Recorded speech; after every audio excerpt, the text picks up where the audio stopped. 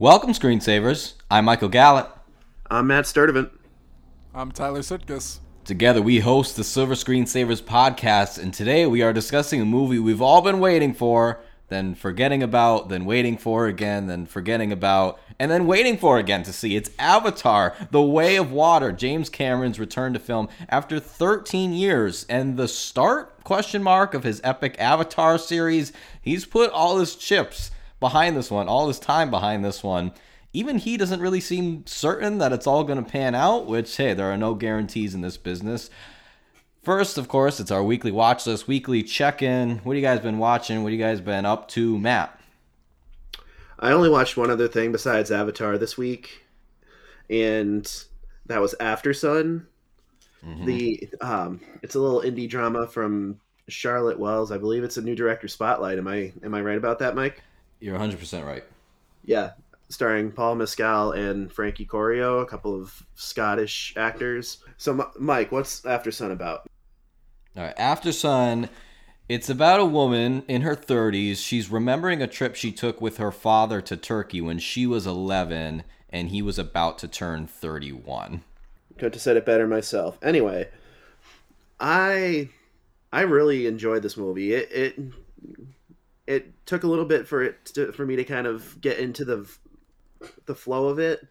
It does meander at times, but it's shot and it's told through a very nostalgic lens. It takes place in like the late 90s, so you get a lot of the culture beats there. But it's told in such a way that like you're watching this young girl at kind of like the precipice of starting to grow up a bit, and her father, who has a lot on his plate, but he's doing the best he can to provide this kind of to provide this trip for his daughter. But glimpses of his inner self kind of start to poke through as the movie goes on. It's very emotional. It's very riveting. At least it was for me. But I really enjoyed it. Just the cinematography was great. The acting was fantastic. The story, once it really hit. And I'm curious to watch this again, knowing how it all plays out. Yeah, I unfortunately didn't connect to this movie at all. It's very much like Nope. If you listen to our episode on that, it's a movie that I can understand intellectually, the emotional connections, the style. It's all great. Hats off to Charlotte Wells. She did a fantastic job. And I totally understand why people are heartbroken over this. It didn't move me at all. It just did not work for me narratively. It is, it's very impressive in that there's so many layers to it, right? You have just the father-daughter relationship. You have her both as an 11-year-old and then later in her 30s discovering her father's mental health issues, and you have him trying to be a good father while also kind of keeping his demons at bay, at least for like this, I don't know if it was like a week or 2 weeks that they were in Turkey. One of my problems is that it's just too meandering, and it's very smartly scripted, and I understand why all the scenes were in there, but there were too many like long shots of activities that I thought weren't compelling and really did not need to be as long as they were. And I'm like, okay, we can move on now. It just was, I wasn't fascinated by the script, the central relationship between the two and the nuances. Great drama, great fodder for conversation. I just didn't really enjoy watching it. It's one of those. Like you said, Paul Mescal and Frankie Corio are both great. I noticed he was particularly good at like acting physical pain. He seemed like a person who was in pain the whole movie. The movie is just not for me, but I don't mean that critically, if you know what I mean. It was just not my cup of tea, but it was a very good movie. I wanted to add that it also like it had a lot of little moments that kind of triggered my nostalgia sense. In one particular scene where like she's up there doing karaoke at like this like cheap little resort, that like it kind of reminded me of being a kid and like this campground that my family and I went to one year. Little beats like that, and like her bonding with the kid over the the motorbike arcade game. Yeah. Player of the year, by the way, Michael. Yeah, Michael had more game than any man I've ever seen on film. Yeah, 100%. I mean, it's just little stuff like that. It does meander. It does kind of bask in the setting. It really takes its time in the setting, which if you have the patience for it, it's rewarding. But I understand it's not for everyone. That type of pacing isn't necessarily for everyone. Yeah, and you also, when you were young, did REM for karaoke, but you did Shiny Happy People. So it was a very close comparison. No, I did Crazy Train by Ozzy Osbourne when I was a kid. Did you really? That and TNT by AC/DC, I believe, is the other one. So like all like the 40 somethings in the campground the rest of the weekend, they were like, go Matt, yeah, and like high fiving me and stuff. I got a question. Did you do the all aboard? Yes, I did. All right. I. That's hilarious. My hat's off to you. Hell yeah. All right, I watched a couple of new things. I watched Triangle of Sadness finally. I've been meaning to get to this one. Anyone unfamiliar, it's about a young couple. One is a male model, one is an influencer. They have relationship troubles. They find themselves on a private yacht trip. It goes horribly wrong. This won the Palme d'Or this year at Cannes. It was written and directed by Ruben Östlund. Did movies like Force Majeure, The Square. He's known for these social commentaries that are often very deeply uncomfortable. This is no exception. This movie is split into 3 pretty distinct parts. I'll tell you, the first hour, I was electrified. I was giggling. I was jumping on my couch. Rented this on VOD, by the way. The first part involves a fight over the paying of a check at a restaurant between the couple. If you've ever experienced anything even remotely close to that in your life, which I suspect many of us have, you will relate to this. For the first 2 parts, you know, there's kind of this commentary of like rich people are spoiled and thoughtless kind of thing. It's funny. It works narratively. I wouldn't say it's anything groundbreaking. Perhaps I haven't thought enough about it to really get all the nuances. And at the same time, I don't need movies to make grand statements. It worked narratively, so that was fine for me.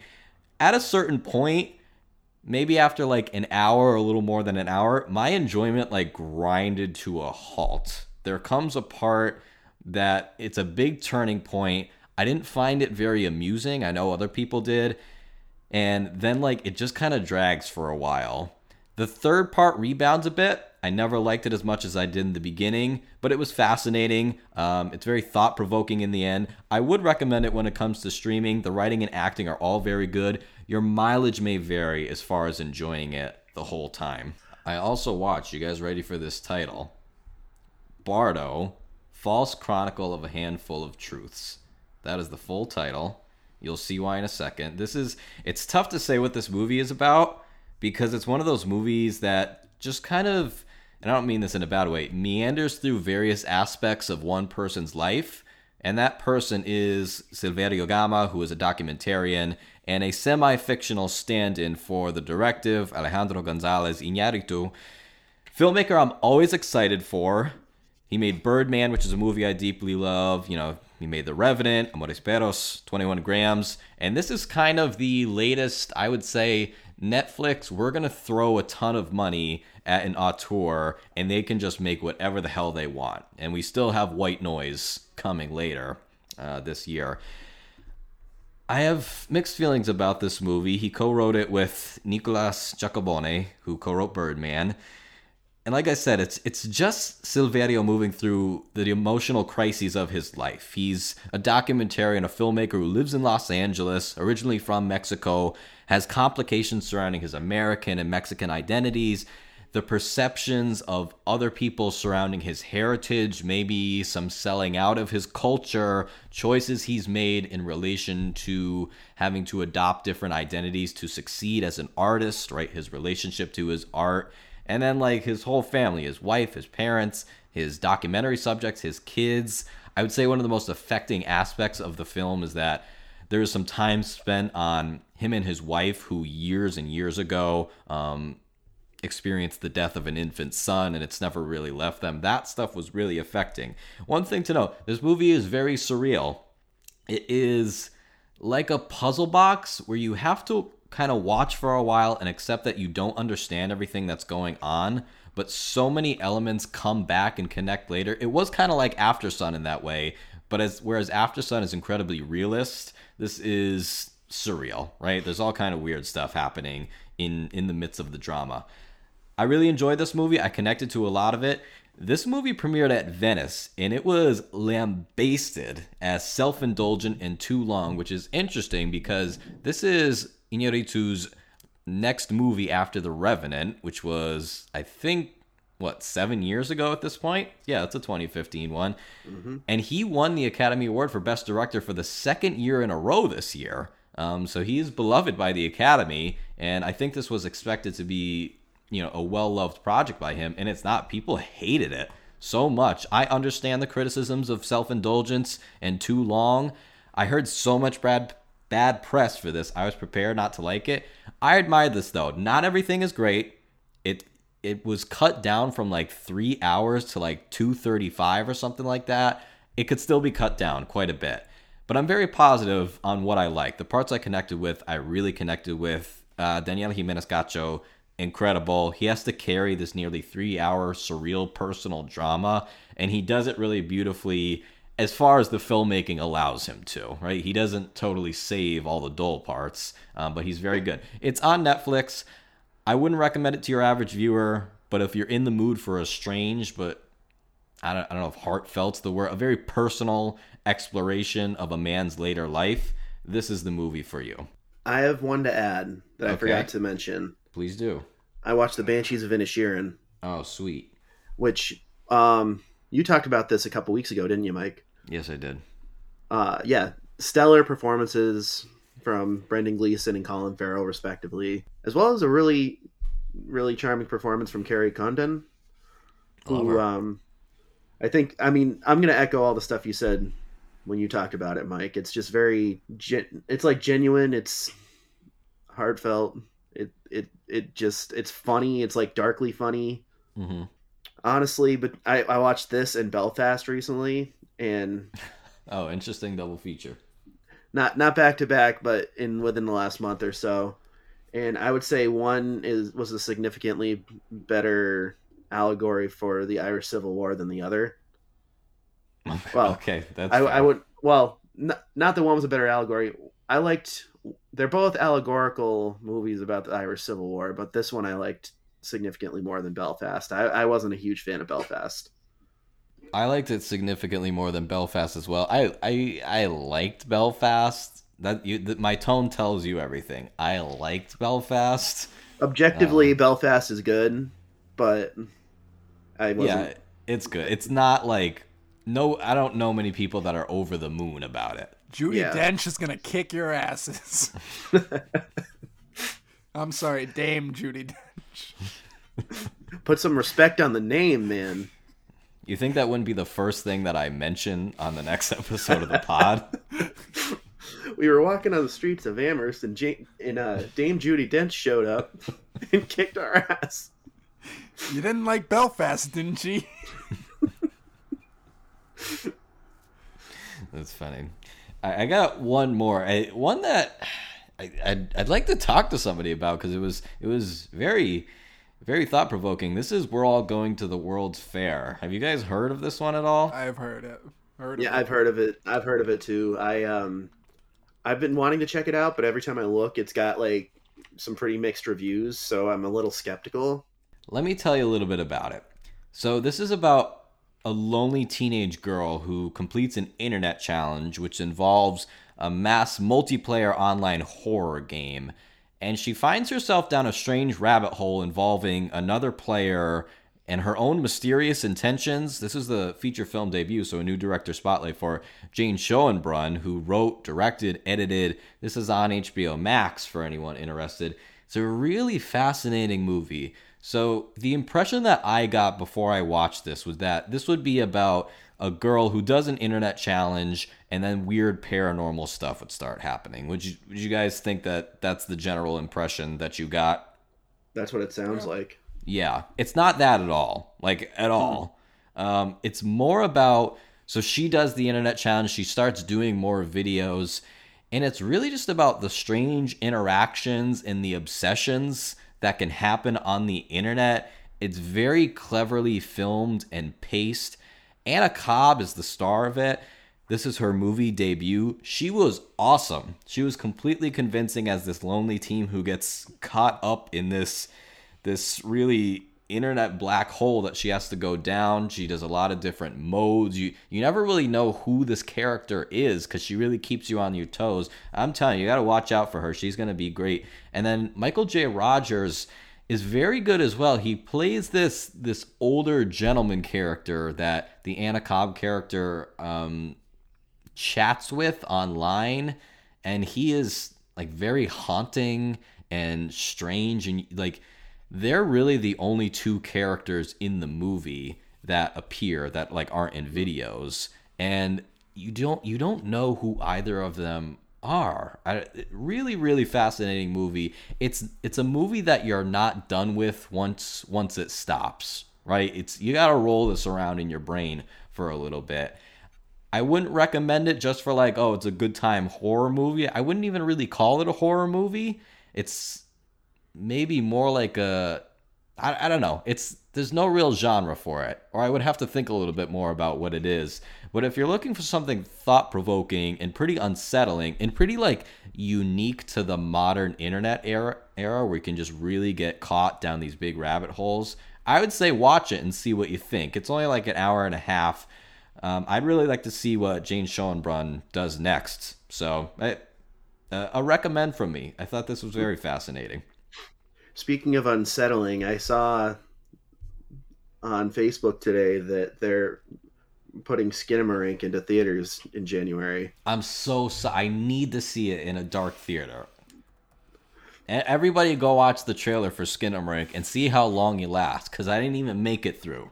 I think they're doing that the same week that Megan comes out, though, so we're gonna have some decision to make. I mean, I'm seeing both.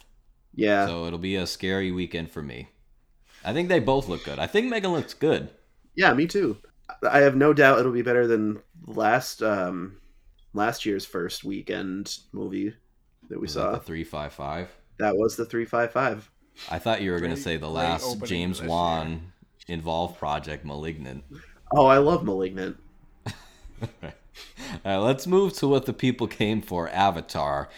Avatar 2, The Way of Water came out, or just Avatar, The Way of Water. Let's talk a little bit about Avatar first, the original. Came out way back in 2009. James Cameron had a smash career with the Terminator films, Aliens, True Lies, The Abyss. Capped it off in 97 with Titanic, which was the highest box office hit ever. And I would say probably the last signature American cinematic artifact. Like, the level of obsession with that movie and how big it was and how iconic it is, I can't think of anything that came after it that matched it. You could say, like, Marvel and stuff with, like, Endgame and whatever, but I think that's a little different, and that's not me taking anything away from Marvel. I think that's a little bit different. I can't think of anything that matches Titanic in the sense of, like, cultural artifact. Are you guys fans of James Cameron and his movies? Absolutely. He gave us Terminator 2 and Aliens, so just based on that alone, he has the greatest directorial career of all time.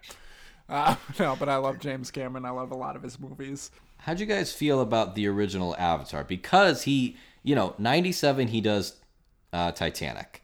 12 years later comes out with Avatar, and he breaks his own record. And it's a really weird film to become like the highest grossing movie ever. So what did you guys think at the time? Have you had a relationship over the years with it? Matt, what's going on with you and Avatar?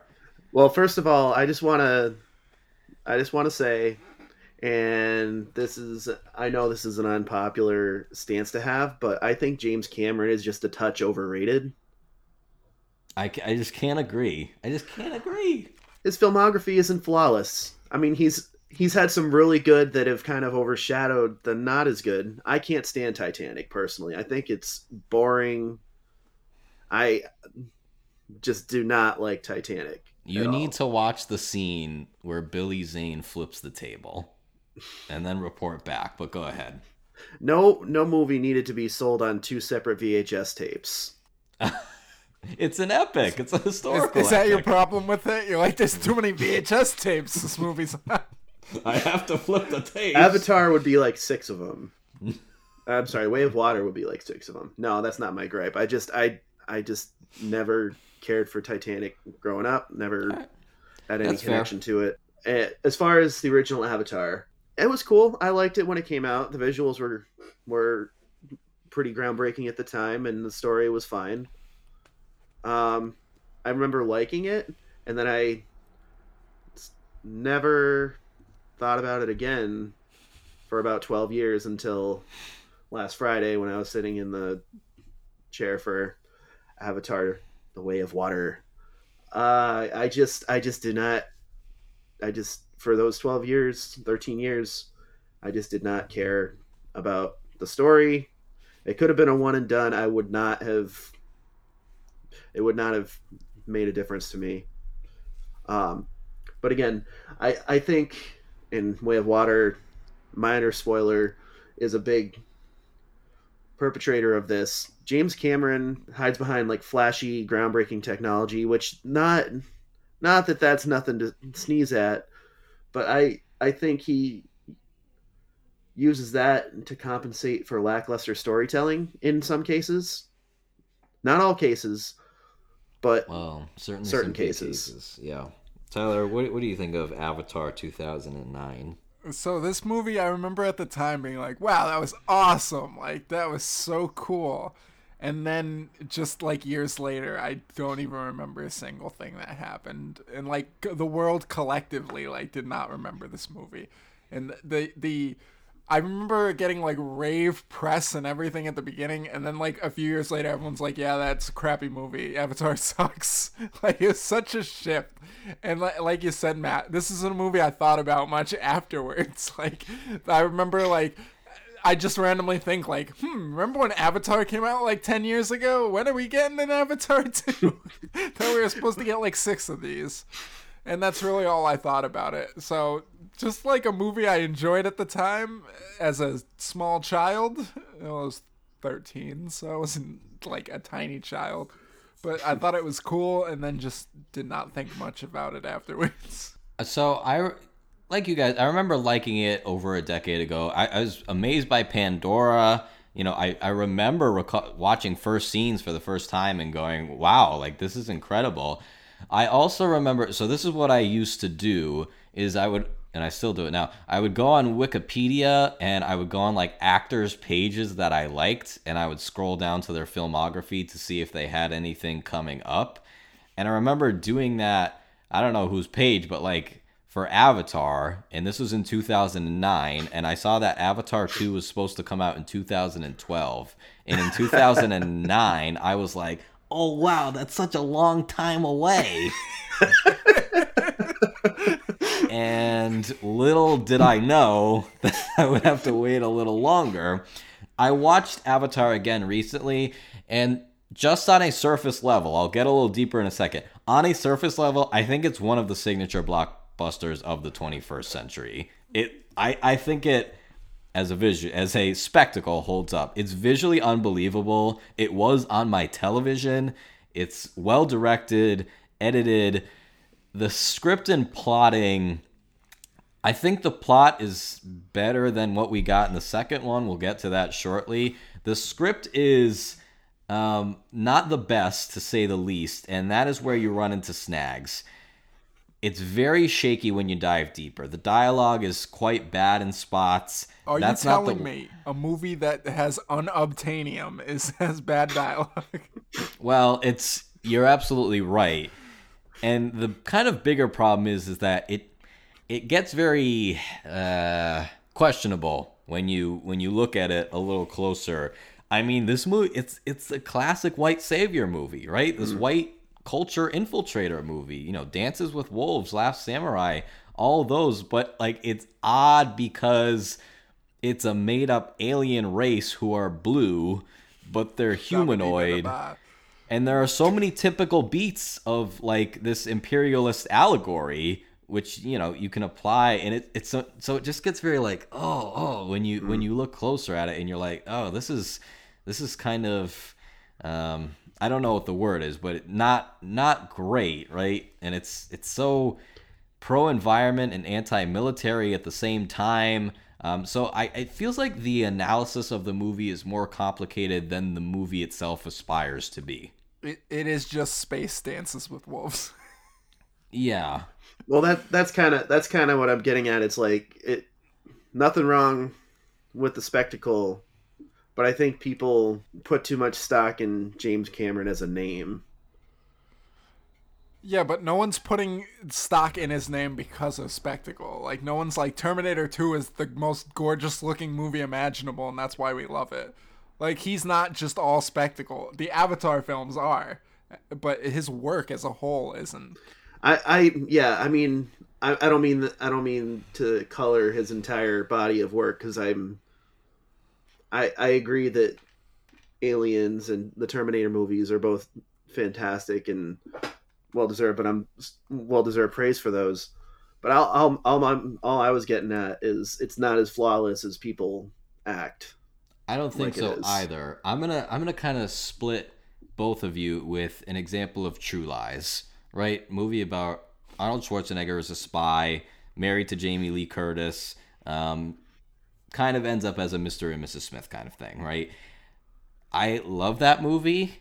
It has these incredible scenes. I do really love a lot of the kind of, husband and wife stuff between them. But then there is some like really xenophobic, Islamophobic stuff in there related to the villains. And so it's like these stories, you're right, do often have these flaws. But they're these pure entertainment vehicles, right? Kind of same with Titanic. Matt, you're not super into it, but it's like there's no denying that it's just like, wow, how did you even do this? How did you make this? So yeah, I agree. I'll agree with you that is most often something wrong with his scripts. And unfortunately, what I think people need to understand is he is one of the bluntest filmmakers imaginable. Like, you don't have to look for his message. He's beating you over the head with it. So, like, yeah. I feel like people, like, are, like, surprised by, like, how brash he is. And it's like, if you watch his movies, you can kind of tell. He's not, like, hiding behind it. He's up front with it. Well, speaking of which, we're going to get to Avatar 2 right now. So, Jake and Neytiri, who are the Na'vi married couple now from the first one, they have some kids. But then the Colonel... he returns, and he's seeking revenge on Jake. Jake has to move his family to the seaside of Pandora, where they must find a new home amongst the ocean Na'vi. James Cameron directed and wrote with Rick Jaffa and Amanda Silver. Jaffa and Silver are a married couple writing duo. They did like the new Planet of the Apes movies. Amanda Silver wrote The Hand That Rocks the Cradle, one of the most bonkers movies I've ever seen in my life. I love it, Miss Silver. Thank you very much. Matt, what did you think of Avatar 2? Well, I'm not gonna knock it. It is a great spectacle, and the story is pretty serviceable for what it is. I knew going into it, I was gonna think it was gonna be too long, and I do think it is too long for its own good. Mm-hmm. I thought the story was fine. I was able to mostly follow the events of this current movie, although it does way too much. And that's part of the runtime problem, is it does way too much to try and build up all this lore that just didn't fully connect with me. I didn't fully catch on to it. It throws so much lore at you, you can't really follow it all that well. So eventually I just kind of shut my brain off to that stuff that I presume might be built on in the next movies, but at the end of the day, I kind of don't care still, much like I stopped caring about the first Avatar not long after that. Overall, it's solid. I'm not in a rush to go watch it again. It's fine. The technical aspects and the spectacle of it are really the highlights of it, because those underwater motion capture shots, those are all pretty fantastic, although the visuals almost go too good where it like stops being it stops being a live action movie, or it stops feeling like a live action movie and more like I've seen this all over the place now, more like a video game cutscene in certain places. So it's funny because I've heard so many people saying that, but I don't. You guys tell me if you agree. That was my exact thought as I was watching it. I feel like I'm watching a commercial for BioShock 6 right now. Which, I mean, cool. It still looks visually entertaining, but again, again, we go back to James Cameron going all in on spectacle this time around and having kind of a half-baked script and story. Serviceable, but half-baked, if that makes sense. Teeler. So this movie was far too long. Just going to say that off the bat. We saw this on Friday. It is now, as of recording, Tuesday, and we're still in the theater watching this movie. It's not even like we're enjoying ourselves like we did with Marcel, where we had that moment of Community where the Marcel the Shell credits were just playing and then nobody was standing up for like a solid 5 minutes. No, but this movie was entertaining. I will give it that. The spectacle was there. You know, Pandora looked beautiful. The underwater scenes were incredible. And the climax fight scene was cool too. I'll give it that. That's mostly where my praise is for it. The story was like nonsensical. Like the lore I could not get into, so I ended up just like leaving that in the back burner. Like, I'm not even gonna try to understand what half these people are talking about. And I think that kind of did a disservice. Not watching the original Avatar again before this, I was so lost on a bunch of who these characters were supposed to be. I agree.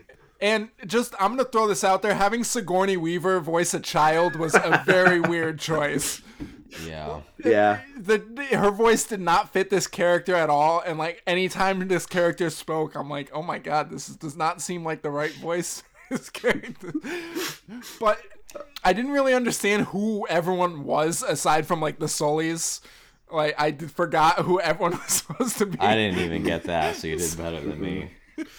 So I couldn't tell the two Sully brothers apart. I know they gave them different hairstyles, but I forgot to keep track. I didn't know a single person's name besides Jake Sully. They kept saying names, and my brain could not process the names. So what about Kitty? That's the only Curious, one I knew. That was it. Everyone else was just kind of a collection of sounds that my brain couldn't process into like being words.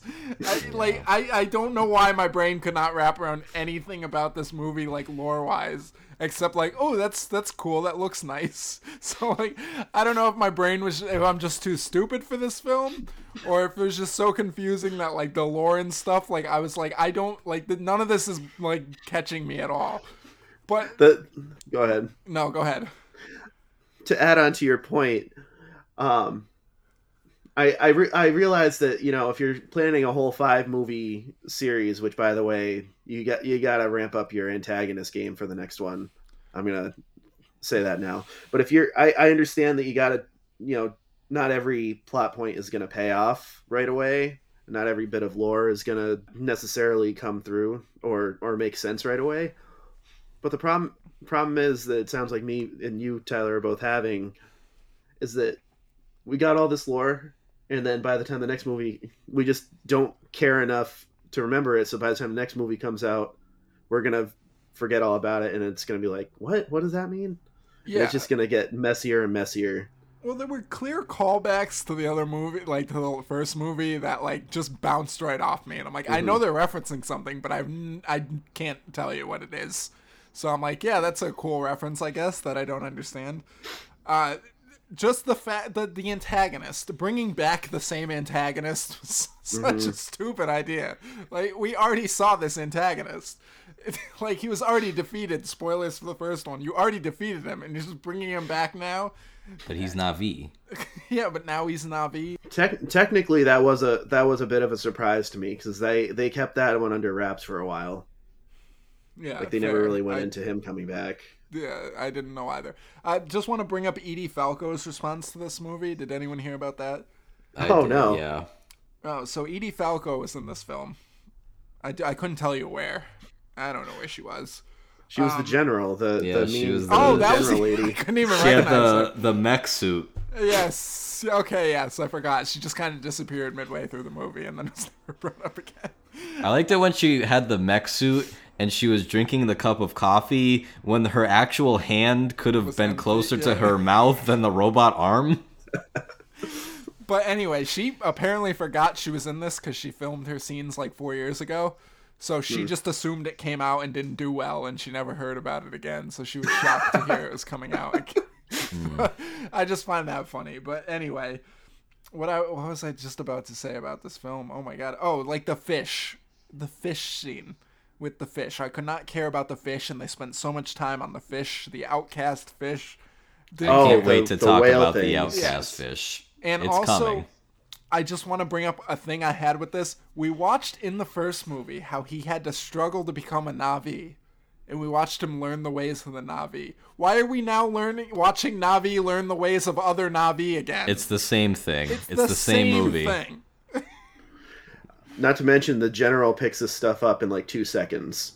There's a scene in the beginning of this movie where they're like, you guys are Na'vi, that means you can infiltrate the enemy. And then they're immediately like, oh my god, those are enemies. And I'm like, what?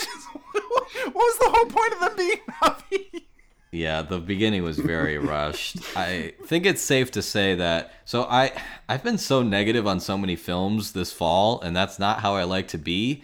But I'm also not gonna lie, and so I was pumped for this. I think it's safe to say I was the most excited out of all of us for Avatar: The Way of Water. I did watch the original film in close proximity to this one, and I just didn't like this movie very much at all. Within 10 to 15 minutes, I said a couple of things to myself, but one of the things I said was, oh, this is going to be bad. Like, I knew it pretty soon and was hoping it would turn around, and just for me, it did not. I'll talk about the visual experience. I saw it in 3D IMAX, with the high frame rate, with the underwater motion capture, and all the other stuff. I'm not going to deny the technological achievements for this are astounding.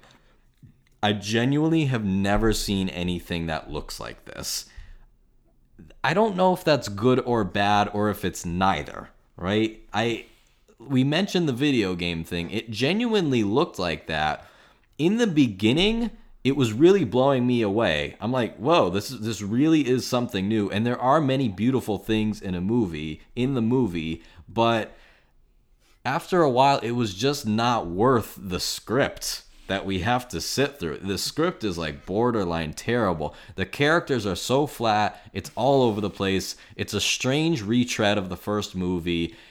Pandora, especially, like, James Cameron seems to have communicated such a vision. It seems like such an expansive world with so much story potential. Then it's just the villain from the first one who's reborn as a Na'vi and tries to get revenge on the guy he was trying to kill the first time. Like, that's what we got? Can I just interject here? Yeah. They do that, and there's no purpose, because it's not like he sees what it's like to be Na'vi or anything. He's just a bad Na'vi. Like, there's no reason for it. You would think that would be like some come back at some point, and it just doesn't. He's just the bad guy, but now he's Na'vi.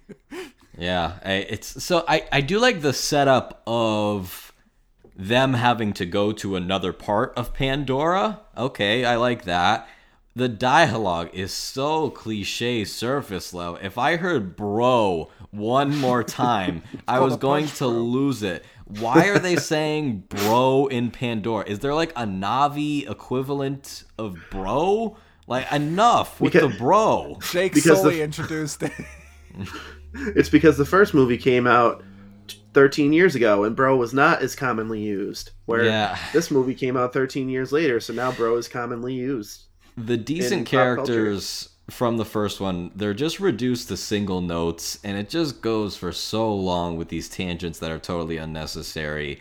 For instance, Sam Worthington as Jake Scully. Sam Worthington, side note, I like him. I realized looking over his career that if it were not for Avatar, I would have zero idea who he is. Right. Mm-hmm. And I'm not saying that to like be mean or anything. I'm really not. I like him. It was shocked me. I'm like, oh, well, surely he's had like maybe a couple of other things. He was in one of the Titans. Yeah, the Titans, and he was in one of the new Terminators. Salvation, I think. I could be wrong about that. Yes. But I'm like, without Avatar, I wouldn't know who this guy is, which is crazy because it's the biggest movie that there ever was. He's Jake Sully. He's in his Sully. Na'vi body. Is it Sully? It's Jake Sully.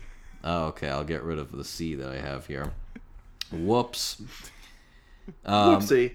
So in the first one, I found his character not super well developed, but interesting enough, right? He is like the reject twin, but his other twin dies, and he was supposed to go on this Pandoran mission, so they get the twin who they already made the Avatar body for. Okay. Here, he's just an angry father and nothing else. Every single scene, he's like, son, you're a piece of crap. You're a delinquent. You're a degenerate. I can't believe that I raised sons who are so disrespectful and irresponsible. That's the entire character. That's all he does. I think he's just mad because he can't tell the difference between his two sons, because neither could I. I couldn't either. No. All right, so there's him. Zoe Saldana as Neytiri, who I thought was a good character from the first one, who is reduced to snarling. That's what she does. That's what they let her do, is snarl when things get hairy. I thought that was ridiculous. How could you not have explored her character more in this one? Especially their parents now, and there was so much more room for development and growth in their new roles in life. But both of them are just cardboard cutout characters. It was bad. Stephen Lang is the Colonel. He's pretty cartoonish in the first one, and they cranked that up to about 1,000 with this. His character exits for a while, and then we're expected just to come back to him. He was fine. I like Stephen Lang. I could not get into this.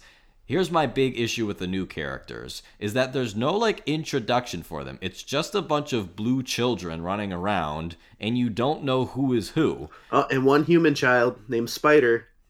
Don't worry. We'll get to him. Don't you worry. Spider will not be forgotten.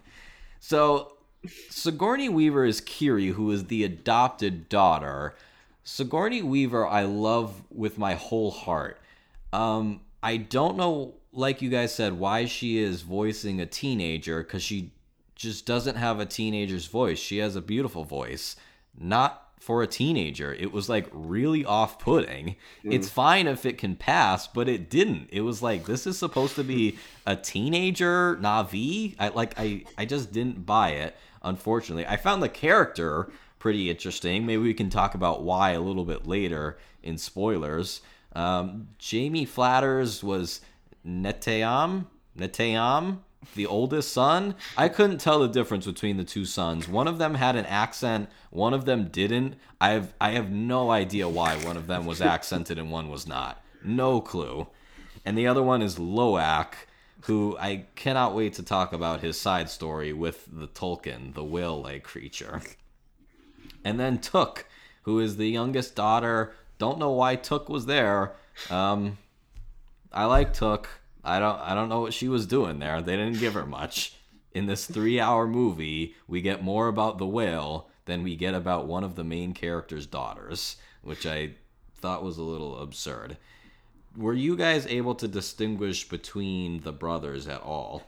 Not at all. In fact, I just learned what their names are when you just said them. Honestly, I was able to catch on after a little bit. It took some time, but I was able to catch on. I'm impressed. I gave up midway through the movie. I was just like, yeah, one of them, something happened to one of them. Yeah. We get the unofficial 5th child with Spider.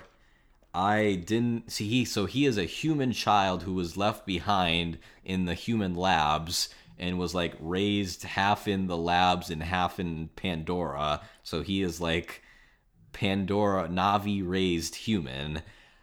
Think Wild Thornberrys. I didn't understand the use of this character. He has the worst dialogue.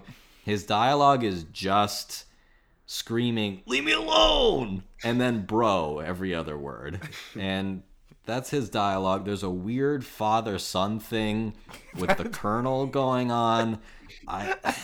When Could we one of talk you guys about explain spoilers, Okay, you want to wait? I do, because I want to speak about the end. That was not set up at all.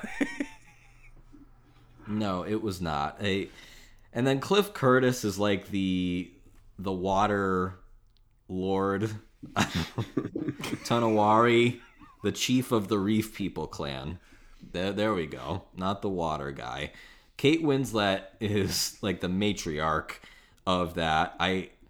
For all the talk about Kate Winslet holding her breath for longer than anybody on a film set, I wouldn't have known that this was her, like, at all. I was able to clock Cliff Curtis, because I love Cliff Curtis, and not that I don't love Kate Winslet.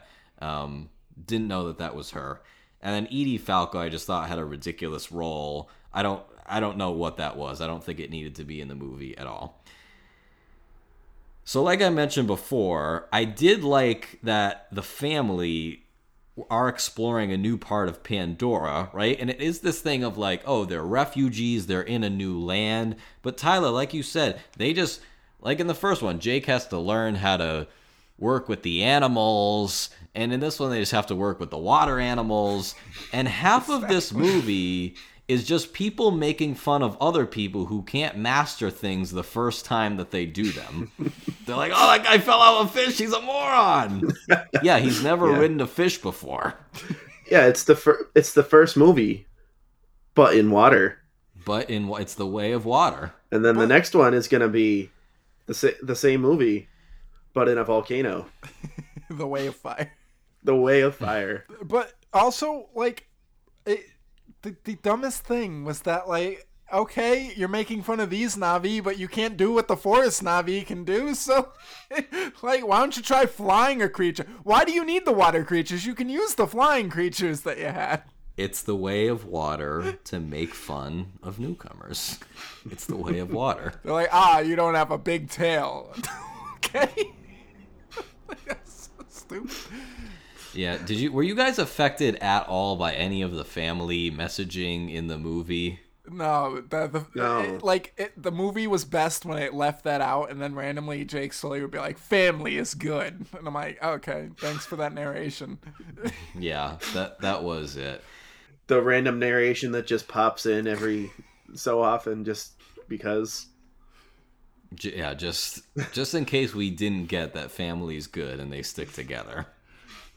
Also, I like in the very beginning when it's like, yeah, we popped out some kids, it was paradise, and then the humans came back. And it just happened like so suddenly, and you're like, this is very clear like sci-fi sequel stuff. That is not good.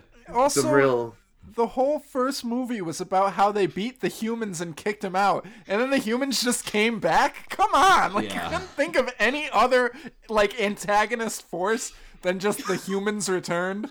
Somehow the humans have returned. I was just gonna say, some real Rise of Skywalker vibes in this movie. Yeah, at the end of the first one, they were never like, oh, hey, you think we should maybe, like, make a plan if they ever come back? No, they're never coming back. We beat them for good. Ridiculous. It is a Disney property, technically, so I guess it checks out. Yes, that's true. But it does give us the best line of the film when he's like, babies can't be sent back in cryosleep, moron, or whatever. And I'm like, Yeah. Like he's supposed to just know that. Well, that's, I don't know. I guess he would know that, but we're just supposed to be like, oh yeah, that's right. This guy's an idiot. Yeah, I'll praise some of the visuals for a second. I thought the kelp forest chase with like those crab-like mechanical things, that was pretty cool. I like that. The sea creature, all the ocean stuff looks great. It's like astounding. It's really awesome. Kiri making all those yellow fish like move with her in a school.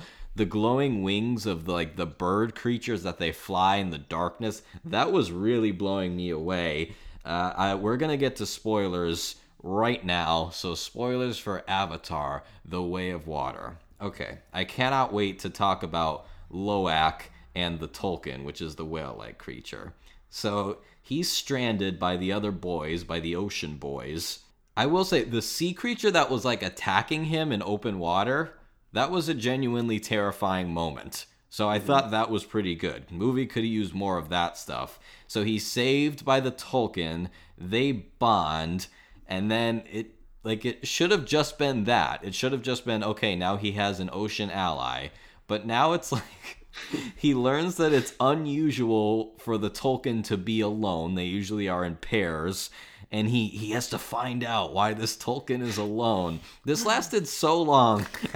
And then once he finds out the Tolkien's made a code years ago that you don't kill. How do they eat? And What do they eat? Cliff Curtis's character is like flipping out. He's like, they made a code and he broke the code. He's meant to be alone. These hunters killed his whole family, but the code is a code. That was so ridiculous. I don't know what that added to the movie. But that was one of my favorite parts. Also, that set up, like, oh, there's dangerous creatures in the ocean. And then, like, there's no more dangerous creatures in the ocean. It was just that one. The sea is fine. Humans are the dangerous creatures in the I ocean. was just going to say, I'm shocked that they didn't say that. All right, so this is what is baffling to me, is that James Cameron, lover of the ocean, hello, we're kins in that. I feel like I would just prefer him to make a movie about human beings that do something heroic in the ocean. I'm not a imagination fantasy naysayer by any means. Whatever you want to do it. I just feel like personally I would be more moved by him making a film about people doing something for the real world ocean. I think that would be great, and I would love for him to do that in the future. I don't know. How does that sound to you guys? He could do that and then just steal a story beat from Free Willy. Yeah, hey, fine. Do whatever you got to do. Also, this thing Free with, Willy's meant to be alone. Yeah. Free Willy, there was a code! All the Willies got together! Ridiculous. Also, like, the Tolkien oil, the guy was like, yeah, this stops human aging. Like, what? You're just gonna throw that in there and then it just is nothing? I don't even remember that. To be It's like when they made Kiri epileptic for some reason. So what my thinking with that was, so the human doctors come in and they're like, oh, she's having a seizure, she's epileptic, and then Kate Winslet Ronal, who is like who cares for Kiri, she's like, get out of the way, you guys don't know anything. So I don't know if it was like a rejection of like Western medicine and diagnoses, like, oh, we think she has mental, whatever, something going on in her brain, but really it's a superpower or something like that. I don't really know. I was kind of confused by that myself. I think it was meant to, I don't know, maybe be like an empowering thing, like, oh, we shouldn't assume something's wrong. But then she goes back and uses the tree again later in the movie, does she not? Like, but it works out for her that time. Yeah, and nothing happens. So, like, what was the point? I think it was like, oh, you guys who think there's something wrong with her, get out of here. You're wrong. That's what it seemed to be. I felt personally attacked by that, honestly. By that logic. Yeah, it wasn't great. It was not executed wonderfully. Let's talk about the father-son thing between Spider and the Colonel. Tyler, go nuts. So they specifically, repeatedly, like, just go like, oh, he's not my son, and then they have no father-son relationship through it. He's literally just a prisoner, which this kid literally gives up everything immediately. He's like, oh, I know where you can find Jake Sully. I'm like, wait, you just got captured. They put him in the little spinning head thing. So they torture him, and that doesn't work. So then the Colonel is like, you're my son. And he's like, yeah, you're right. Let me tell you where my like adoptive parents are. Like, there was no payoff to that. They don't act like a father and son throughout, and then you get at the ending fight where she's like a son for a son, which all Zoe Saldana gets in this, like you said, is to be like sneering and like she just gets angry at everything. It's like such a reduction of the character just to be like, I'm mad, I'm gonna like my kids keep getting captured and I'm angry. Like you've captured the kids like 16 times in this film. But anyway, so she's all mad, so she's gonna kill Spider. And he's like, I don't care. He's not my real son. I'm not even the same species. And then she goes to actually kill him. He's like, no, wait. And I'm like, what? You don't give a shit about this kid. Yeah. This was not earned at all. I agree. Also, the Edie Falco character seems like personally offended that he would think that Spider was his son. She's like, he's not your son. And it's like, okay, like, whatever. What do you care, lady? To your point about, like, him not wanting to sacrifice Spider, I don't know if that was, like, maybe it was, like, oh, family is so powerful that even the Colonel, who said that he would literally go to hell if he could get revenge on Jake, that even he has a bit of humanity if it comes to, like, a child relationship. I don't know. I didn't think it was well executed at all. Not at all. You know what would have made this movie better is if him and Jake had gone to hell and then they stripped naked and started to fight inside of a volcano. Oh, Like in The Northman. this is like 3 straight episodes where you've made a connection to the Northman. Wow. So Kiri seeing human Sigourney Weaver in this.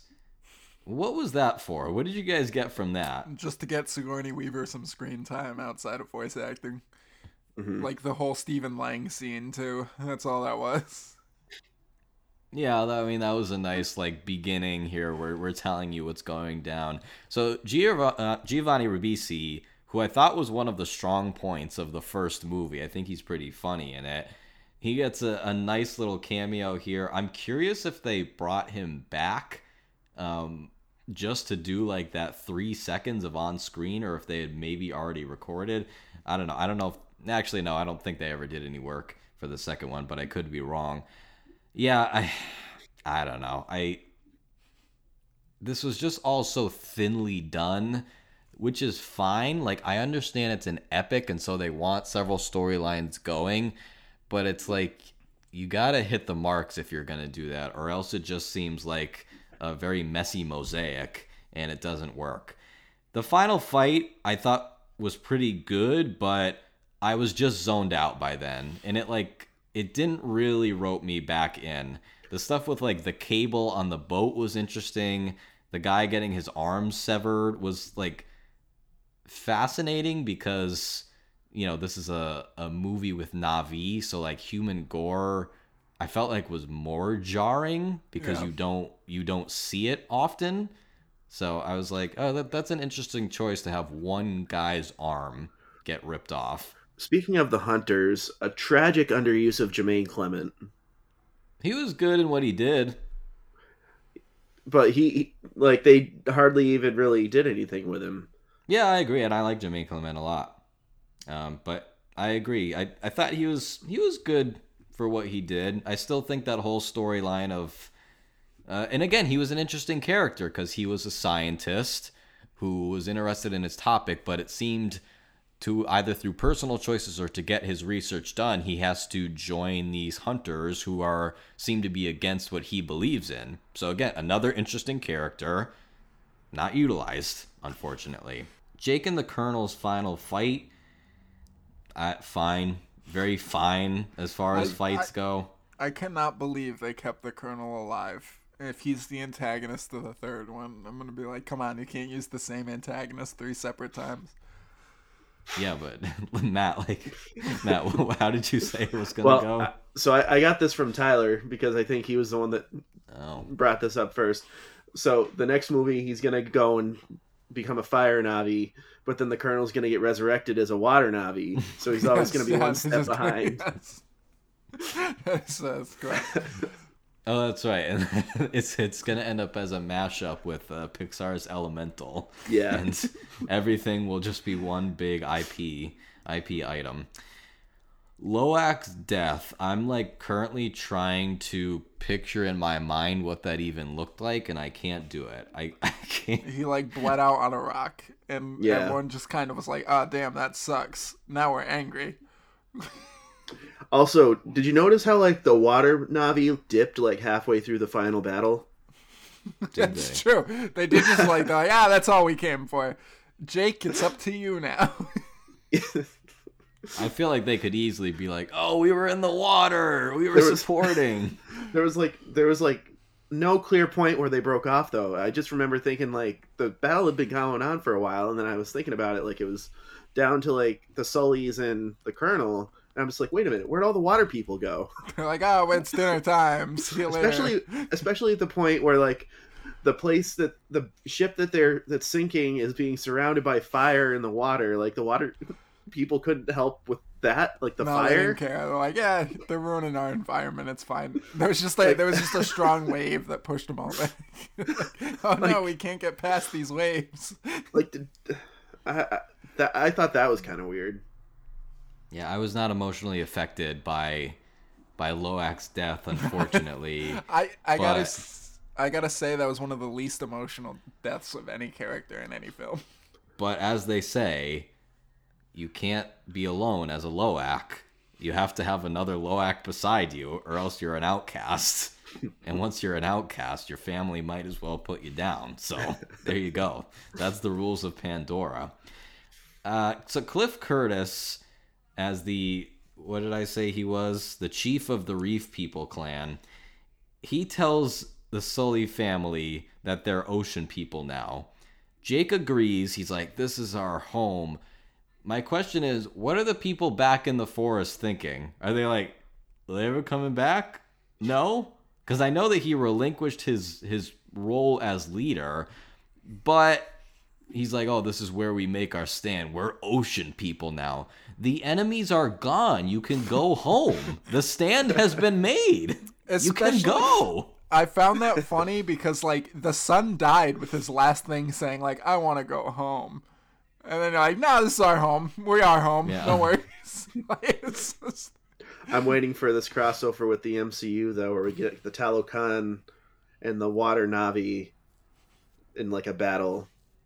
Oh, they're You not won't on be the able to same tell side. them apart. That's what Kate Winslet character is gonna give birth to Namor. Oh yeah, like you said. Namor's mom. Oh, and again, it was just the ending of the first one, right? Jake discovers his home in the forest with the Na'vi. He's like, this is what I am now. This is my home. And in this one, it's like, all right, we went to the ocean people. We learned the ocean ways. We are ocean people. Well, just It's the just same wait, thing. just wait for Avatar 4 when Aang from the Last Airbender shows up to show him how to be an air Navi. One line that like stuck with me throughout this, like since watching this movie, is when he's putting his son to rest in the water, and he's like, "They say all energy is borrowed, and you have to give it back." I'm like, "What?" Does that even mean? That's from the first one. Is it? Yeah. Oh, I don't even remember that. I was so Yeah. confused because I'm like, is there supposed to be a meaning behind that? It just seems like not. It just means you live and you die. That's all that it so means. stupid. It's He said it like it was some like deep shit. And sorry. look, man. Whatever happens, and then we're gone. Yes, very much so. In the wise words of Sebastian J. Cricket. Yeah, that was a good movie. Do you guys want to see the next Avatar? I could not care less. Yeah, no. I'll watch it. I'm not going to be excited for it. I'll watch it too. I don't want to see it for a while, though. Yeah, well, don't exactly. worry. We're decades removed. Each one has to take twice as long to make, so we're looking at 26 years. Yeah. How much do you guys think this will make? Do you think that it will get anywhere near the first one? Not at all. I can already tell now. Because I've had people, surprisingly, people ask me for my movie opinions outside of the podcast. Who would have thought? I've had people that have asked me like, "Oh, what'd you like?" And I'm like, it's okay. They're like, "Okay, I'm gonna wait. I'm not going to the theater for 3 hours." I'm like, smart move. Yeah, I don't. But however, I will say, I think if you watch this at home, even if you don't like the movie in the first place, it's gonna be a big downgrade. Yes, that is the one thing. Like, without the advantage of seeing it on a big screen and like the highest quality possible, Yeah. this story is not gonna hold up well on streaming, I don't think. I will say that Michelle Yeoh is in the next one. So Oh. This is gonna be a very interesting test because we are, as far as movie going habits and the theater world goes, we are worlds away from 2009. It is completely different. That was not a world of, I'm just gonna wait 3 weeks and it's gonna be on HBO, and this is not gonna be on HBO in 3 weeks. But that's the world we live in now. Even us who are like psyched to see everything, it's like sometimes it's like, I only have time for so many things. I'm gonna wait until this thing comes out on Peacock or whatever. And I'm curious as to the comparison between the box office of the first one and this one. I don't think it's gonna make, I don't know if it'll make nearly as much money. I could be wrong, but if it doesn't, I'm curious as to how much that has to do with word of mouth, with the quality of the movie, with kind of sequel loss interest, and how much of that fraction is people just aren't going to the movies as much, or they're just getting their content at home. I don't know if we'll ever get the answer to that. I don't think that we will, but it's, I was just thinking about it. It's a completely different world from one sequel to the next. Although it's an interesting comparison point to Top Gun Maverick, which just made so much money they don't even know what to do with it. So it's an interesting thing to think about, for sure. And I definitely think the listeners should chime in if they have any thoughts. I do too. And you know how they can do that? They can follow us, shout us out on Twitter, Instagram, at ScreensaversPod. Anytime, day or night, we'll get to you. You can write to us at silverscreensaverspod@gmail.com. If you like the show, you could really help us out a lot. Rate, review on Apple Podcasts, Spotify, whichever platform you use. And our Facebook is Silver Screensavers Podcast. Matt, where can you be found online? You can find me over at Matty X Sturds, STURDZ. That's on Instagram, Twitter, and Letterboxd. Tyler. You can find me on Instagram and Twitter at Tyler Sutkus, and on Letterboxd at Tyler96. Well, that is it for us. Thank you for listening. Until then, we eat Na'vi, we live Na'vi, we think Na'vi, we swim Na'vi. Goodbye, Na'vi. C'est la vie. And stay down to bone. Na'vi. Silver Screensavers Podcast is hosted and produced by Michael Gallant, Tyler Sutkus, and Matt Sturdivant, with additional editing by Matt Sturdivant. Intro music by Charles Michel via Pixabay. Logo design by Nathan Seidel.